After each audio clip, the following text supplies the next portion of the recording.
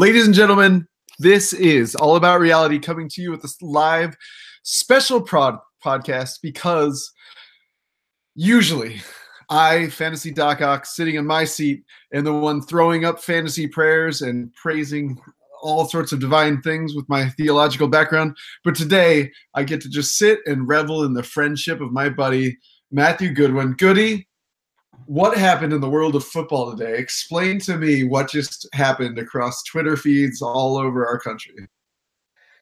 Oh, this is like an Ice Cube song. It's been a good day. Kind of came late in the day too here on the left coast. OBJ to my Browns. I don't feel like they had to give up a king's ransom to get him. 17th pick, the worst of two third-round picks, and Jabril Peppers, who was starting to find his identity in the Browns secondary, but with the new defensive coordinator, may not have fit in so well.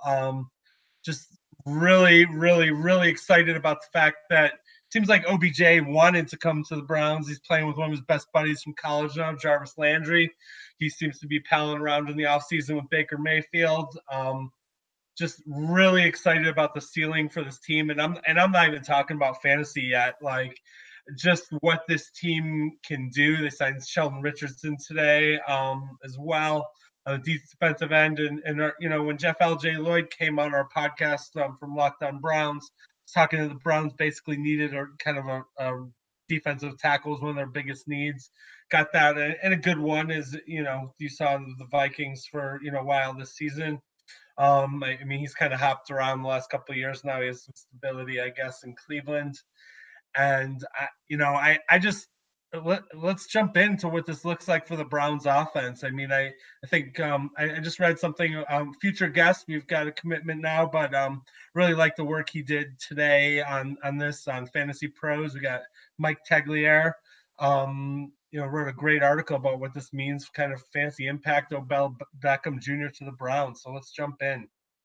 Absolutely. Listen, it's so good. It really is a genuinely happy moment in the world of fantasy, and to see a friend this excited about it, just knowing how much you care about the Browns, knowing that they really are becoming the darling of so many people. They've been down for so long. People want to see what happens. So I will try to throw some cold-hearted numbers at you, and you tell me how you feel about this. Last year, in his first year in the league, Baker Mayfield dropped these kind of numbers. I want to highlight two particular categories for you. His pass attempts in terms of distance was 8th in the league over the games that he started. He was 6th in the league in money throws, and he was 11th in the league in passing touchdowns in the games that he started. Can you imagine what that kid's going to look like with another year in the system, another year unleashed by Perry Kitchen, and with Odell Beckham Jr., the game's most dynamic receiver, attached to him? How high do you think the ceiling is for Baker Mayfield? If I ask you how high this kid goes in real football, at the end of next year, when you and I are sitting in the summer of 2020, are we talking about Baker Mayfield as the number one quarterback in fantasy football, or is it lower than that? I definitely top three. I think we kind of went through this exercise this offseason, and I think you kind of landed me around like QB5-ish, I think, for Baker, from a dynasty perspective. And now from a dynasty perspective, you still love the tools someone like Mahomes has, but definitely you throw Baker in the top three as long as OBJ is healthy and productive, and we'll see what the chemistry looks like on the field, and see if OBJ hopefully have better quarterback, and hopefully this turns into a winning franchise, and see if winning kind of cures all kind of all ill will, I guess, and all attitude or whatever. So if I think one of the good things from a football perspective on this with OBJ going to the Browns is that he's paired up with his college buddy and one of his better friends, Jarvis Landry, who he played with in college at LSU. So I don't know that there's going to be drama in terms of how many balls are going to go around. And one of the things that was interesting in this article that I'm reading by Mike Tagliere is really that the Browns are still going to be a pretty run-centric team. They were a run-centric team, with Baker. I think this year, I think they're looking at about 500 pass attempts or something. I think he projects based on the 7 games under Kitchens, it was 31.6 pass attempts, which would in the articles as amount to just over 500 in a full 16 game season, which would be equivalent to like what the Texans were last year. So, Mayfield was a rookie. They had some kid gloves on him. They have some other pieces like Kareem Hunt if he gets some time this year. So he basically saying if you raise the number to 550 pass attempts and bump the receiver's target share up like 60% share of targets, there's 330 targets to go between Beckham, Jarvis Landry, Callaway, and a few others. So, and he's kind of calling that a best case scenario. So I think it's going to be accretive for Mayfield. I think just on the deep plays, and that you have somebody, you're instead of throwing to Rashad Perryman, who signed a 1-year deal with the Browns today that he's now trying to get out of on the OBJ news, and $4 million. I'm guessing they'll be happy to oblige to let him out of that. And I think the early projections that Tagliere has for OBJ is 151 targets, 95 receptions, 1,350 yards, and 9 TDs, and that would put OBJ back in the top 5.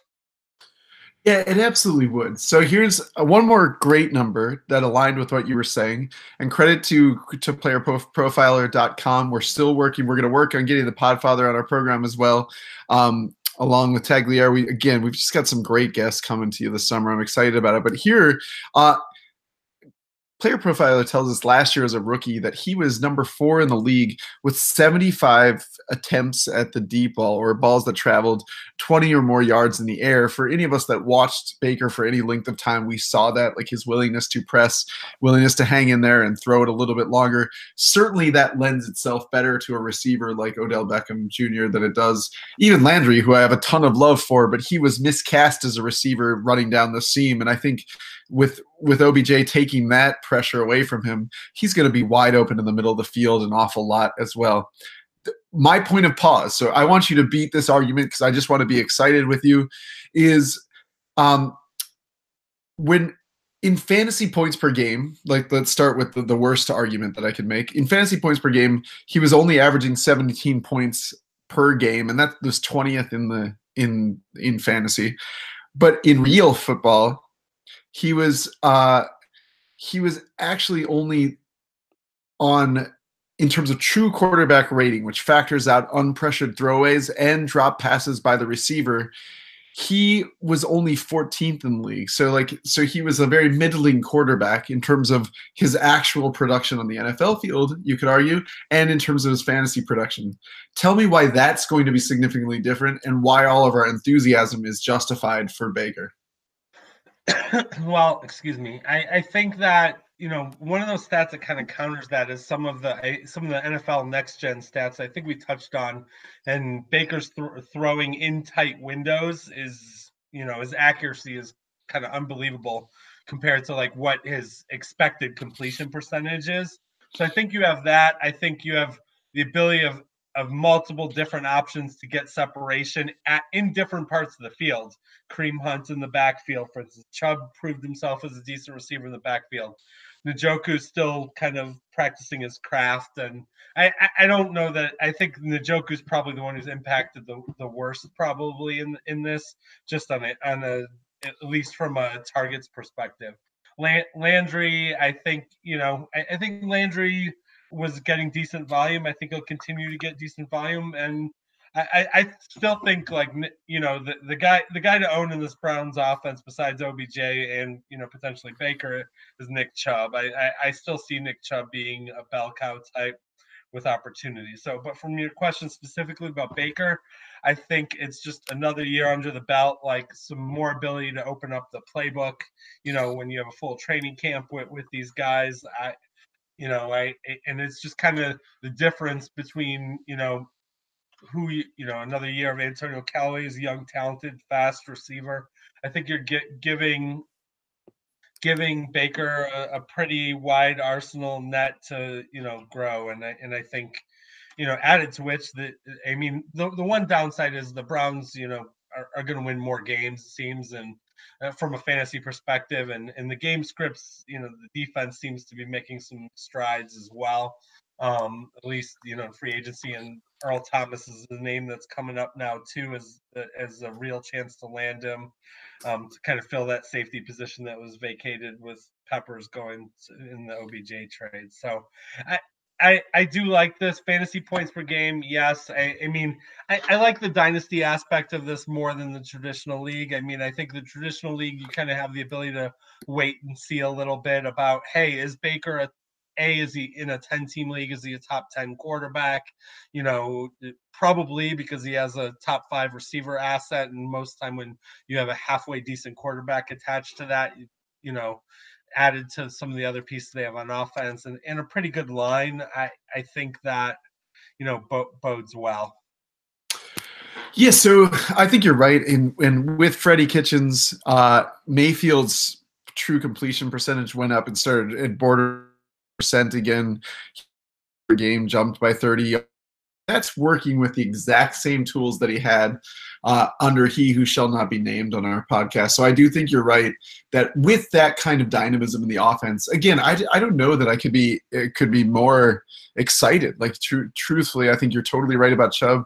And say what you will about Kareem Hunt, and like I stand, like I don't want to root for those players on my team, but like his one skill that he's been demonstrably better than almost everybody else in the league at is forcing missed tackles and being like a plus in the receiving game. So now we know we have dynamism with Hunt doing that. We know Chubb can handle that, and he was lauded for that by Matt Waldman, another great expert that we love and can't wait to get back on here.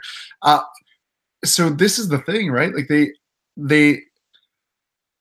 we know that these guys are going to get theirs. We know that once the ball is in their hands, they're going to already be able to do great things with it. And now we have an offense that's being opened up in a field that's being open, and coverages that are being dictated by the most dangerous player in the game.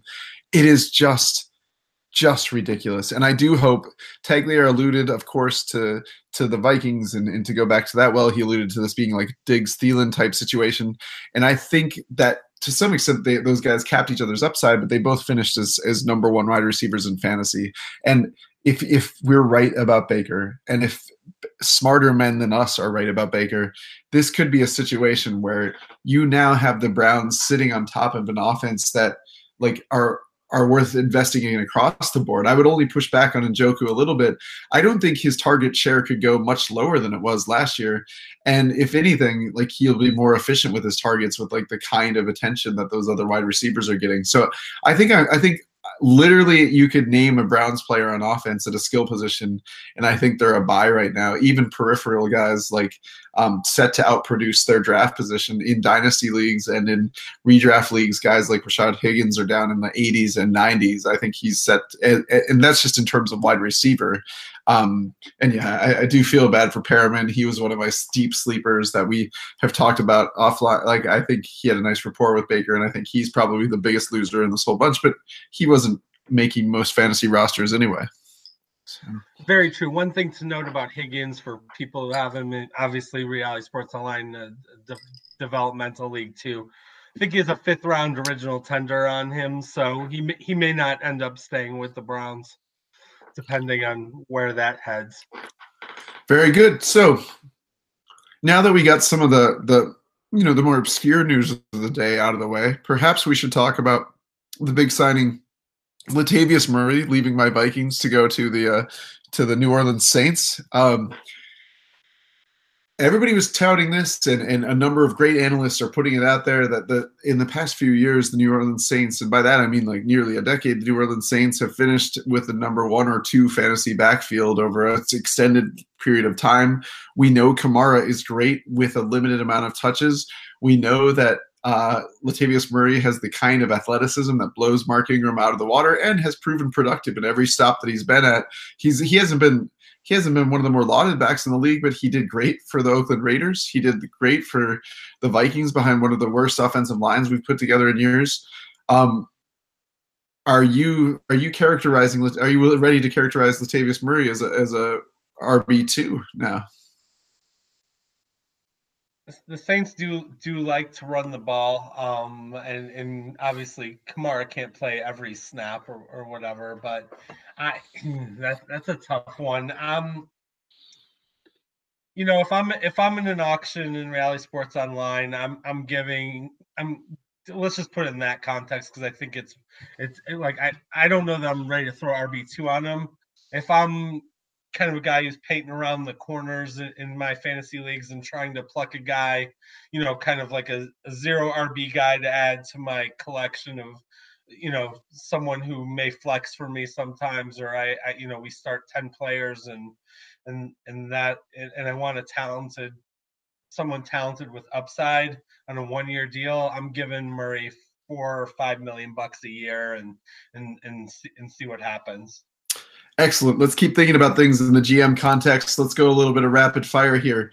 Most people have wonderful top assets like Odell Beckham Jr. When we look at contracts like Kyle sends to us, we're looking at about an average of $35 million per year across leagues for and regardless of format, really, for a receiver like Odell Beckham Jr. How much do I have to give you to go get that player from you right now in a vacuum? Are we talking 3 first rounders, more or less? I think it depends on where your team is in kind of the contention cycle. I mean, with me, the one share I have of Odell Beckham Jr. is in the Writers League. I'm paying him, I think, upwards of $40 million this year, and he expires. And I don't like the dollars at this point, but I'm along for the ride with the Browns this year, just for fun perspective. So I'm holding him. I'd have to be blown away with an offer. In terms of if I was going to get him, I think it's going to require at least 2 firsts, one of which has to be, defined as a top 5 in this year or next, I would think, plus maybe a player or a second rounder. I think 3 firsts would probably get it done. I mean, it really depends. Like if I'm a top 3 team in the league and I have him on a $35 million a year deal, I don't see a reason to kind of jump off this right now. Very good. So think about this in context. Let's continue to help our listeners in the RSO format. You've got OBJ on nearly expiring. Let's say he's at the tail end of one of those massive contracts, either the final year as you're talking about or 2 years left. And someone comes to you in a superflex context. I think we would both agree that OBJ has vaulted back into the first round across formats at this point. He's one of the only receivers that probably merits that consideration, especially with AB falling off a little bit. If I come to you in a superflex format with Mahomes or Baker in hand, like still in a rookie contract, does that get it done for you straight up? Absolutely. Okay, so the superflex value, it's just unless for some reason the superflex is a very shallow one in terms of like how many teams are in it. I mean that those guys are top assets in the superflex league. Would Darnold on a rookie contract get it done for you? No, it would not. I mean, I'd like the contract, but I want to see more talent assembled around him. I would need to kind of see more. I think that I'd have enough.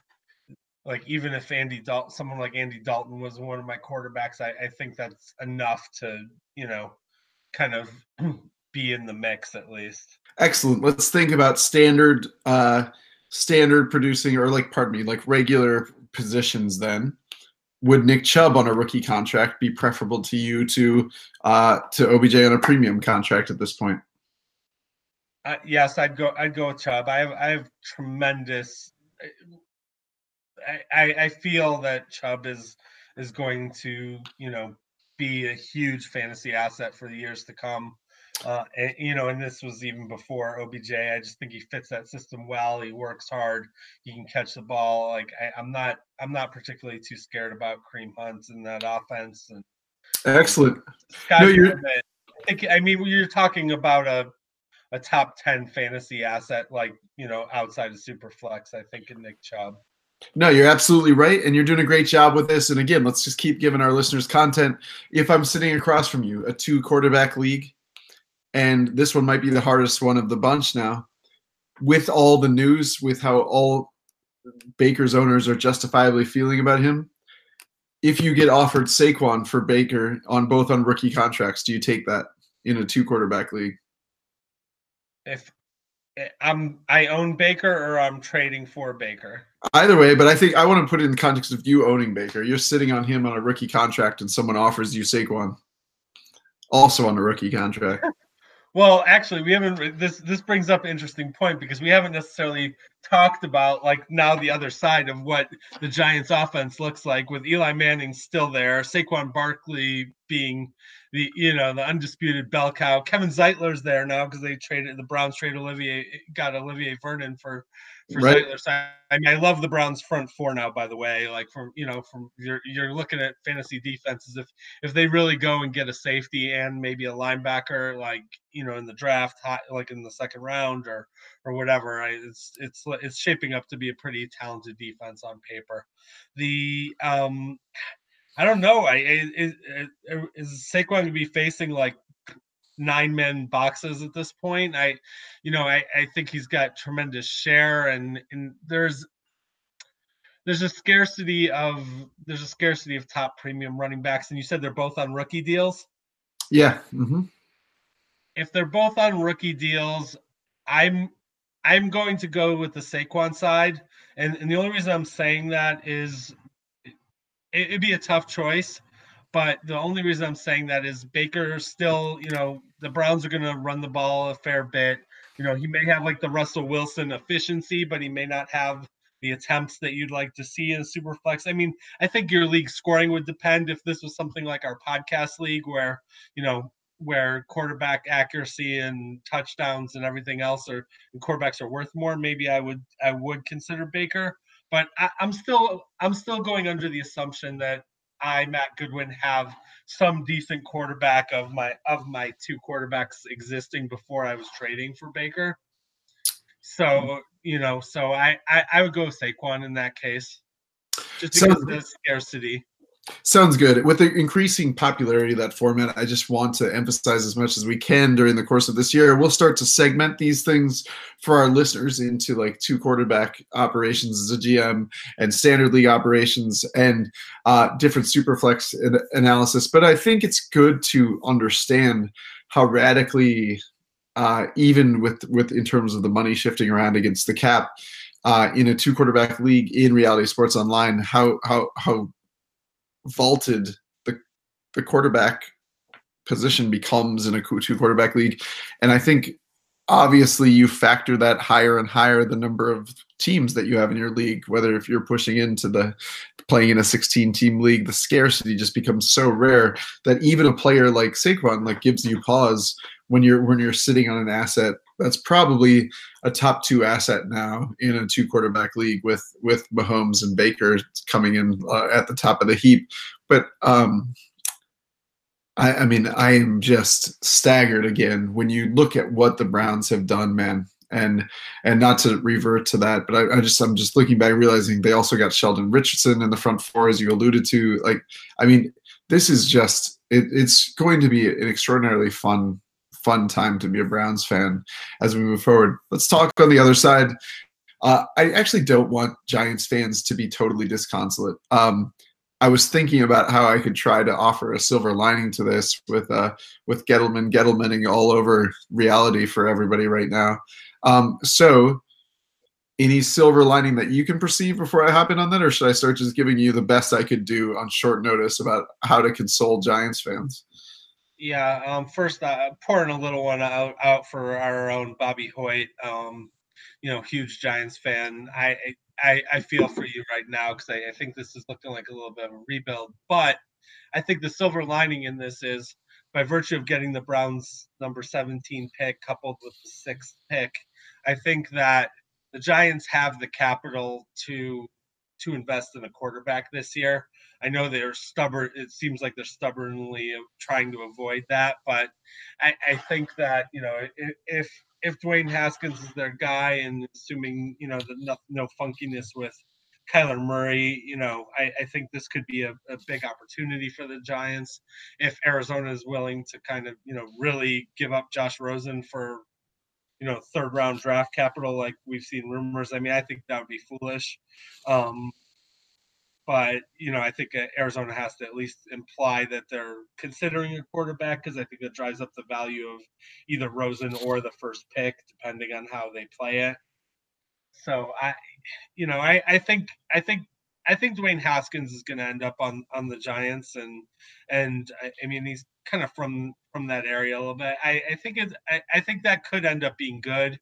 I think Sterling Shepard could be a fantasy stud this year. Kind of albeit an unflashy one. Evan Ingram should see more targets as well. So I don't think this is all bad news, but the one move I really don't understand with the Giants is why they the Landon Collins thing. I think you have one of the best young safeties in the league, and you just let him walk for nothing, really. I mean, maybe a compensatory pick, but that's where I, as a football fan, would be most upset. Yeah, for sure. There's lots of reasons to be upset, and this is a rebuild that unfortunately will give more fodder to like people in Philly and all my in-laws to be thrilled about their division. Like, it looks like only Dallas will be a credible threat to the Eagles' supremacy for the next year or two. I do like Sterling Shepard. He is not long removed, or not far removed, from being one of guest Matt Harmon's darlings of the reception perception.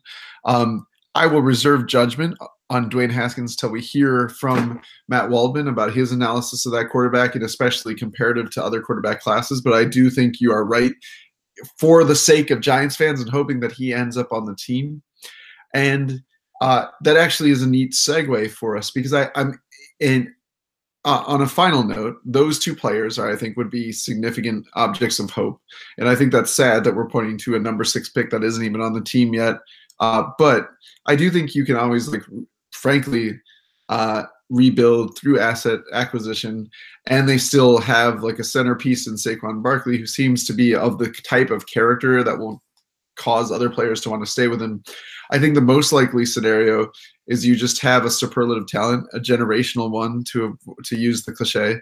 But I do think you start to see maybe hints of what happened to a really elite back languishing on a team that was not elite, a la Adrian Peterson during some of his prime years. And I do think Saquon has the kind of talent to carry them with a 2,000-yard season and surprise people with a playoff run, for sure.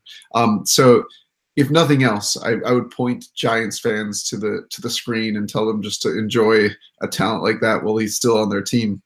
Having said that, the Raiders are another intriguing team all of a sudden. I have never been as low, Matt, and I don't know about you, Goody, but I have never been as low on the Gruden regime as a lot of much smarter analysts in the industry are. I don't understand the Gruden hate necessarily. I get that he, as an announcer, was a lot of sunshine, unicorn, and rainbows, but I found him to be a significantly proven leader of men, and I found that he was his offenses have a significant amount of talent, and nothing on its face suggests to me that he's committed to running a 90s style offense, which was the criticism that I kept hearing, as if people don't evolve over time, and especially smart men that have demonstrated success in their field.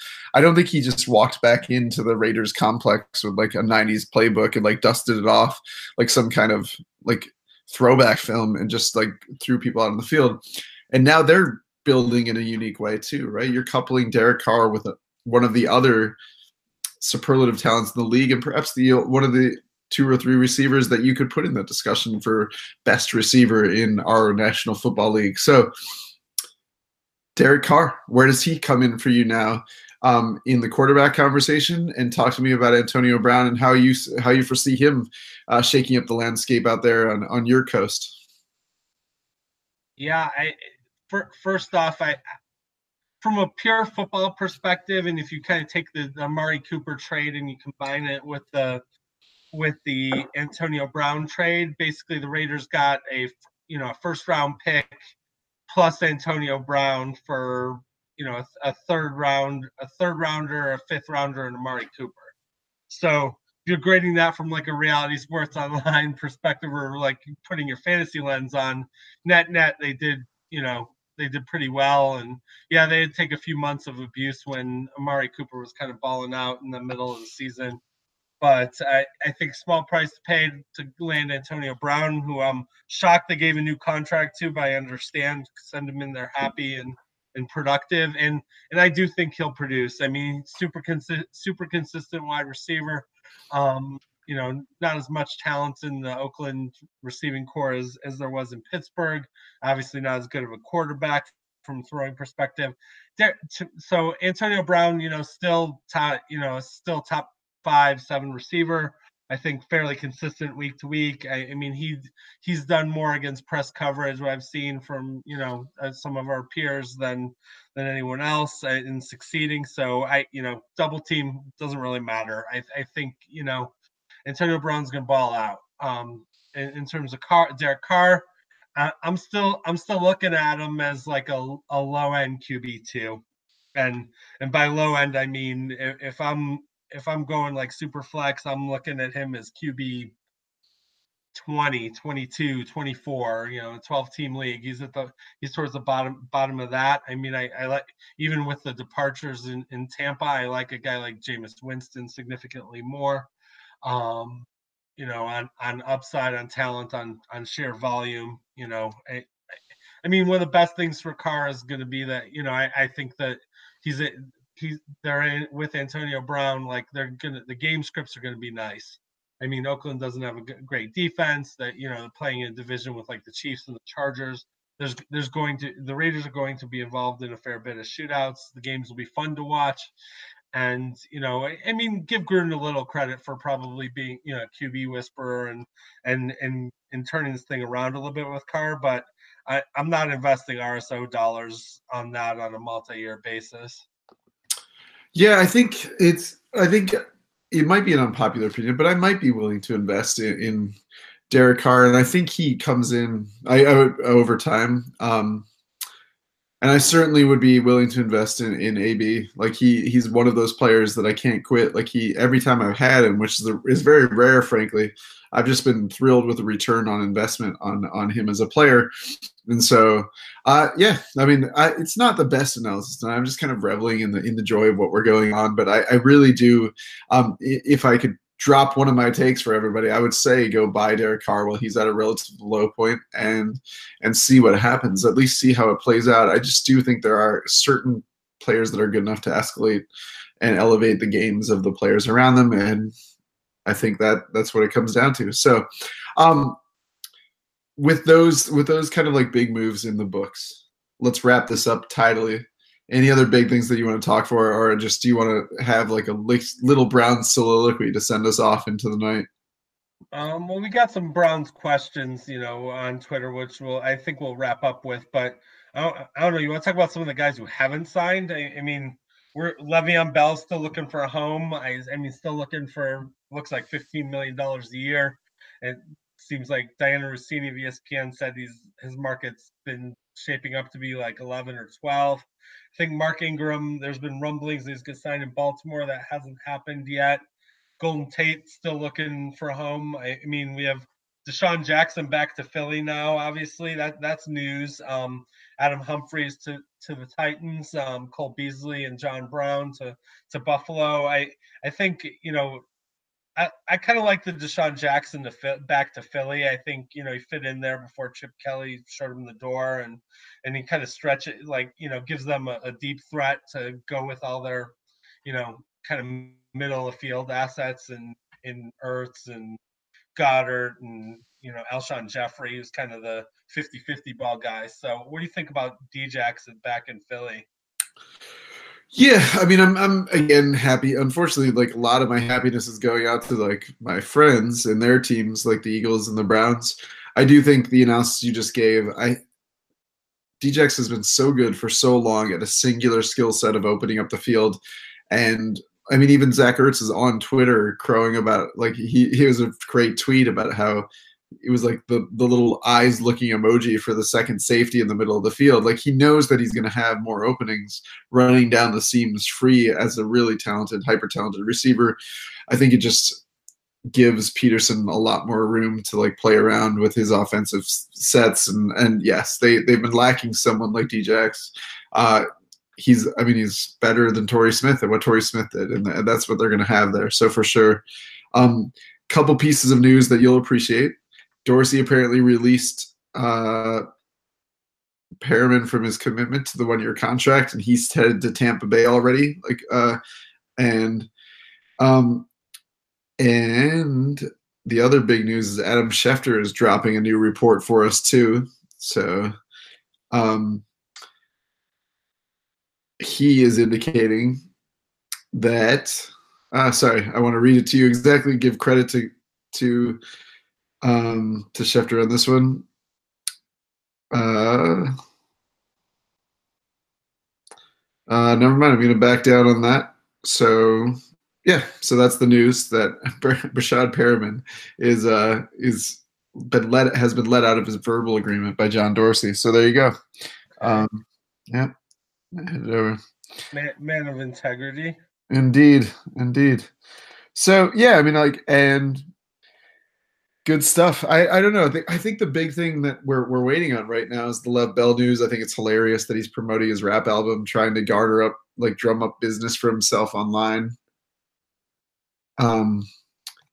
Yeah, I'm surprised he hasn't sponsored the podcast yet. Yeah, seriously.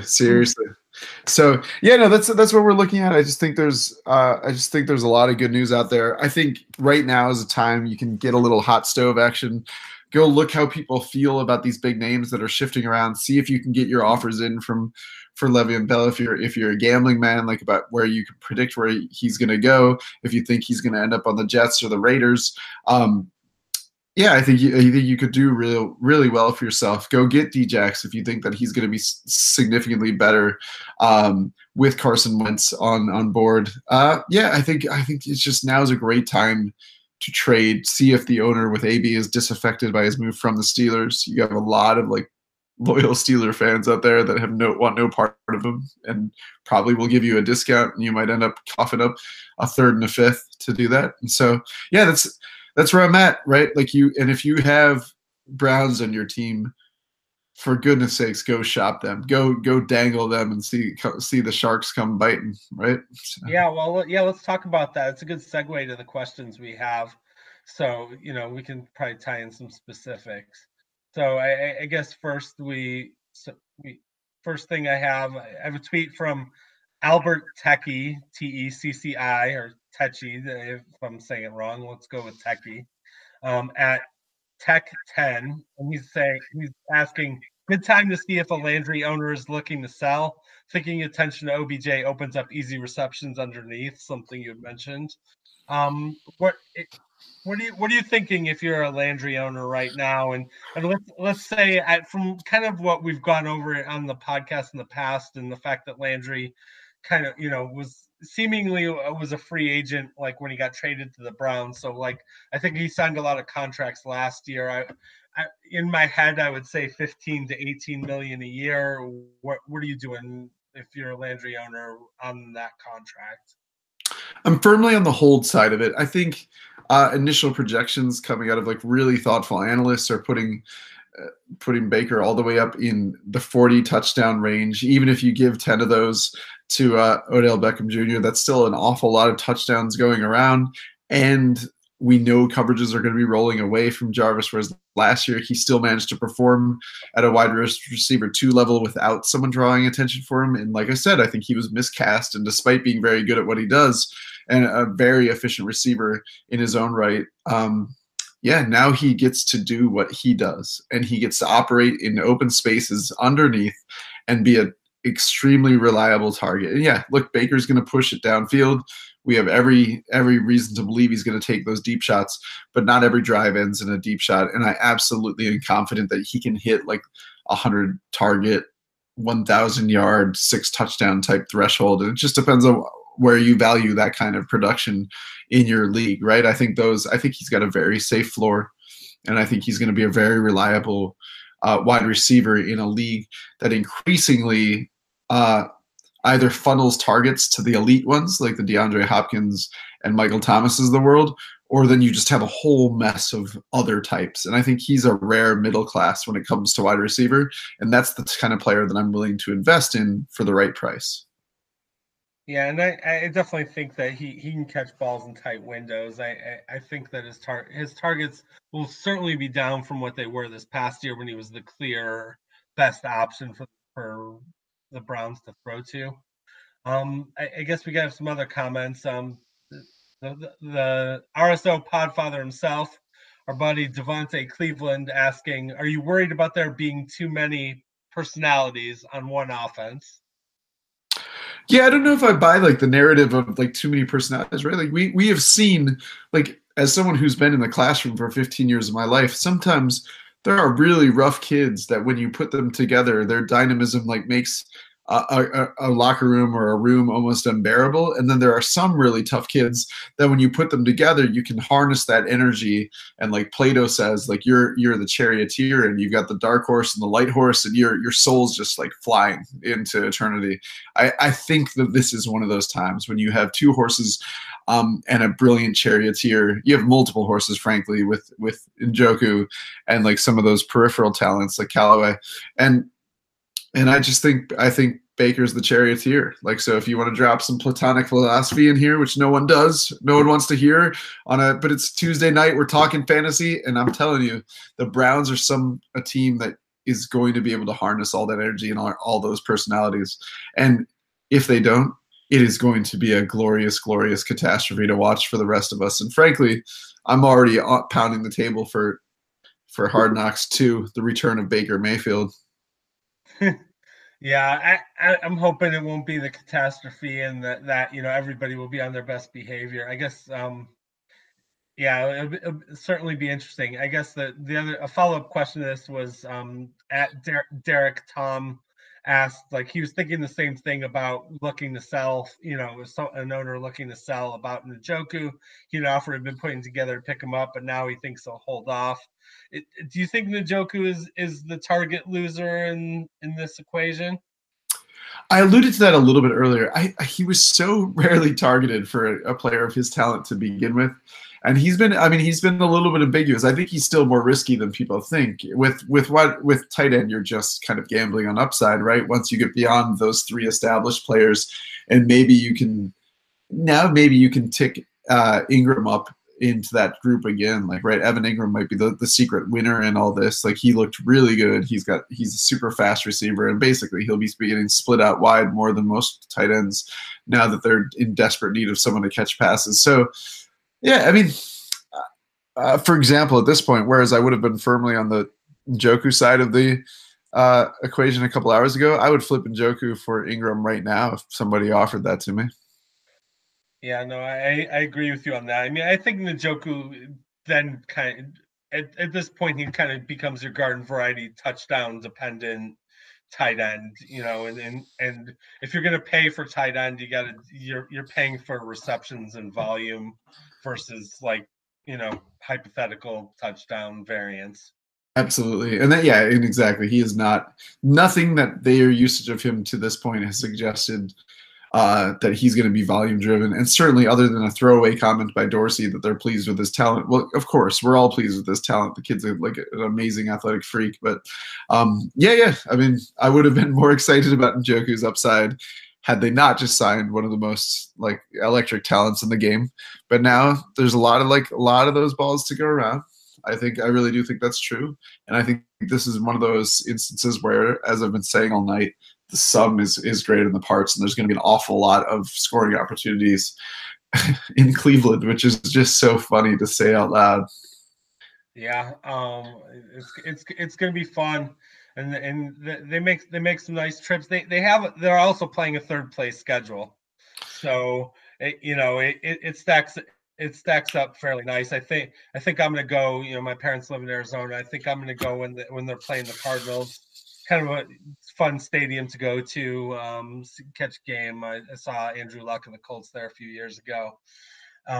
So I looking forward to that. Taking my boy to his first NFL game, and we'll see. This is fun times. I mean, one thing we haven't really even talked about is the combine. I think we'll get into that and draft. We'll do our draft Shark Week again and bring some big guests on. I mean, just to highlight news and notes. I mean, the big news was kind of like the two falls of DK Metcalf, like the amazing 40 and then the agility scores. So, that's gonna be interesting to see what happens there. I mean, you still have people grading kind of the top quarterbacks. So nothing.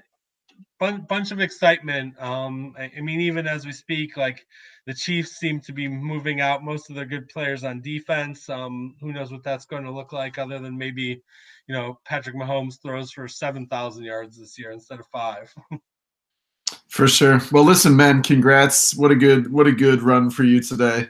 And this was fun producing this. I am Luke Patrick at Fantasy Doc Ock, DOCOC, and we'll be looking for you in the days to come. Again, keep an eye out for all the great guests that we can have you. Really big names, luminaries in our industry, making it a lot of fun for us to get behind the mic and drop some reality sports online wisdom for you. Goody, where should we go looking for you? Looking for me at your local bar tonight celebrating, but they do have to play the games, and until the Browns are playing in a playoff game, like, this is all conjecture right now. You can find me at Matt Goody too, and got tons of evergreen content. Check out all the episodes. Go back to them. They're kind of viewed as bookmarks. You can hear stuff that's still relevant to your reality sports online teams all the time, and also leave those reviews on iTunes. Keep the ratings up. We're thrilled to have everybody listening. We're thrilled to welcome guests. I'm very lucky to have such great co-hosts in you, Luke, and that's it. Let's go get it. Amen. Again, thanks again for all those who've been rating and reviewing. Those of you who are new to the program, please go to iTunes, wherever you find us, and drop one of those reviews. They make a big difference in driving new content. We've been really happy with all the new listeners we've been getting, and we'll keep coming at you, bringing all about reality to you in the days to come.